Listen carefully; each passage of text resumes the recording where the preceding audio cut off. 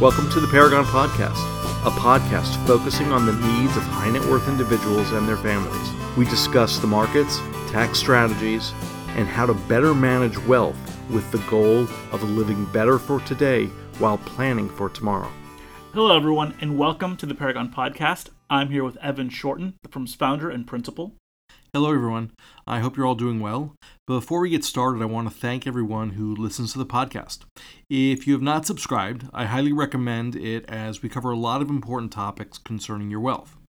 You can subscribe to the podcast on Apple Podcast app, Stitcher Radio, or you can subscribe to our YouTube channel. So in this episode, we want to review a previously discussed topic from 2020. Admittedly, this topic didn't get too many views back then, but it's probably one of the most important topics for our clients and our specific audience. Today, we want to discuss changes in IRA beneficiary rules that were imposed by the Secure Act in 2020, and there were a lot. The Secure Act radically changed how IRAs can be passed on to heirs, and this especially impacts IRA owners with large balances. As you mentioned, the Secure Act introduced a lot of significant changes to IRAs. These changes range from contribution age limits, required minimum distributions, to beneficiaries, and how the IRA can be liquidated. In this episode, we're going to focus on IRA beneficiaries since that represents the most significant changes to IRAs.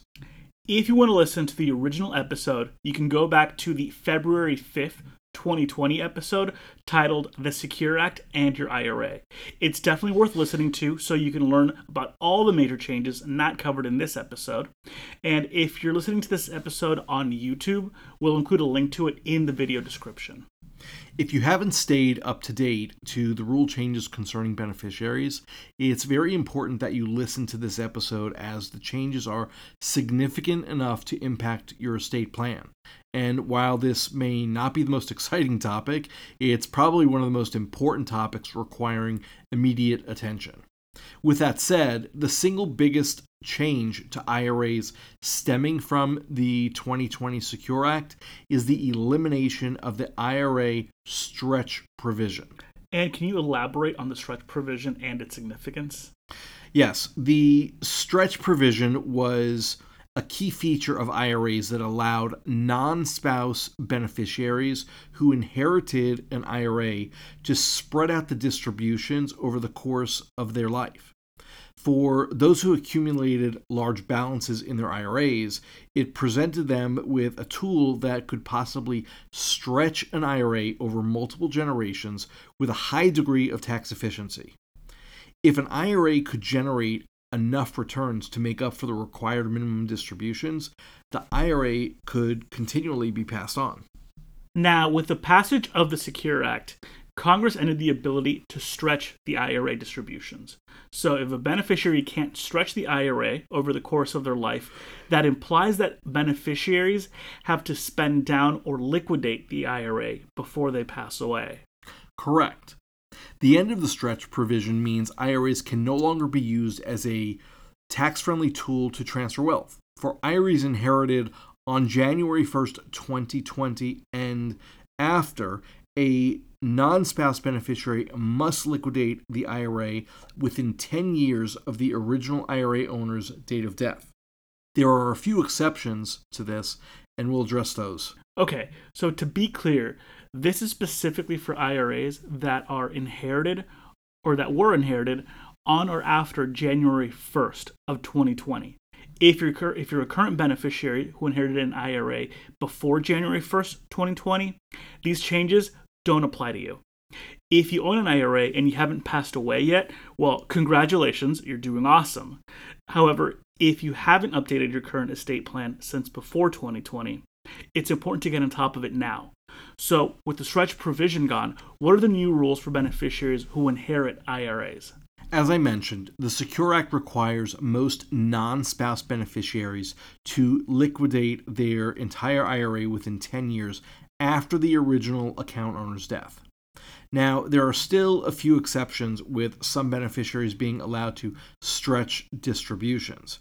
These newly termed Eligible designated beneficiaries include surviving spouses, minor-aged children, beneficiaries who are within 10 years in age of the deceased, and chronically ill or disabled people.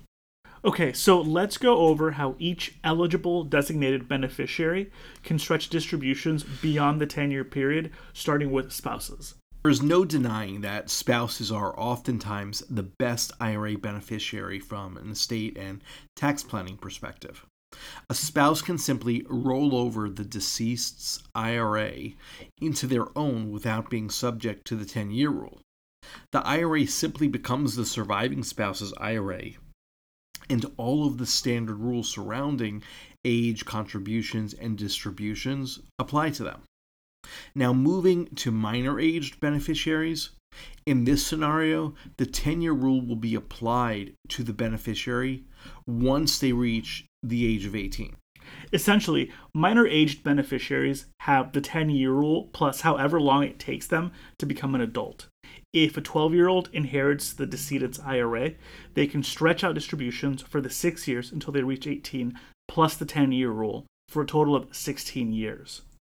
And the third type of eligible designated beneficiary is a non-spouse beneficiary who is within 10 years of the deceased's age, meaning a beneficiary may be exempt from the 10-year rule if they are similar in age to the deceased. And the last eligible designated beneficiary type is a beneficiary who is considered chronically ill or disabled. Please keep in mind, the IRS has their specific definition of chronically ill and disabled. You'll need to check the IRS code for that specific criteria. One other thing to consider is the ever-changing landscape with respect to distribution rules. For example, when the Secure Act was passed in 2020, the 10-year rule didn't care how a beneficiary spread out the distributions as long as the IRA was completely liquidated by the end of the 10th year. That changed as of March 4th of this year, 2022. The newest IRS interpretation of the rule states if the original owner passed away while taking their minimum required distributions, the non-spouse beneficiary must also take required minimum distributions starting in the first year. If the original IRA owner was taking RMDs, the beneficiary of the inherited IRA can no longer delay distributions until the 10th year. And one last note with regard to the 10-year rule, both traditional and Roth IRAs are subject to the 10-year rule. Okay, so now that we went over the elimination of the stretch benefit, the 10-year rule, and the most recent update to the 10-year rule, it's important to mention how this may impact your existing estate plan. Right. If you have an IRA with a large balance, it's time to review your estate plan. Unfortunately, if you already made changes to your estate plan after the Secure Act was put into law, you may want to review it again with consideration to the March 4th, 2022 rule change. This is even more important if you hold several $million in your IRA. The shorter distribution period could result in unanticipated tax bills for your beneficiaries. Don't forget, if your beneficiary inherits a traditional IRA, they'll be liable for the income taxes on those required distributions. This is also true for IRA trust beneficiaries, which may have originally been created to manage inherited IRA assets. While we can't give specific financial advice on this podcast, it may make sense to consider and discuss some of the following topics with your estate attorney and financial advisor. These include charitable organizations as beneficiaries, increased life insurance benefits to offset estate taxes and income taxes, Roth IRA conversions to move funds from your tax-deferred IRA to a tax-free IRA, and increased giving to your heirs during your lifetime to take advantage of the $16,000 annual gift tax exclusion. So while this podcast is not meant to give financial advice, we hope this episode has given you something to consider with respect to your estate plan and some topics to discuss with your estate attorney, your financial advisor, or even your CPA. If you have any questions for us, please don't hesitate to reach out to us. We encourage you to email us at info@paragonfinancialpartners.com.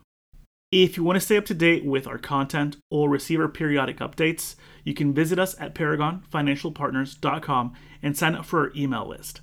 Lastly, please don't forget to subscribe to the podcast. Thank you for listening. The Paragon Podcast is brought to you by the professionals at Paragon Financial Partners, a registered SEC investment advisor. The topics discussed herein are for informational purposes only and should not be considered as a solicitation or offer to purchase or sell any securities. The financial strategies and guidelines discussed herein may not be appropriate for everyone, as each individual circumstance is unique. Please review all tax information with your tax professional. Please review all legal information with your legal professional. If you have any questions or would like additional information, please visit our website at paragonfinancialpartners.com or email us at info@paragonfinancialpartners.com.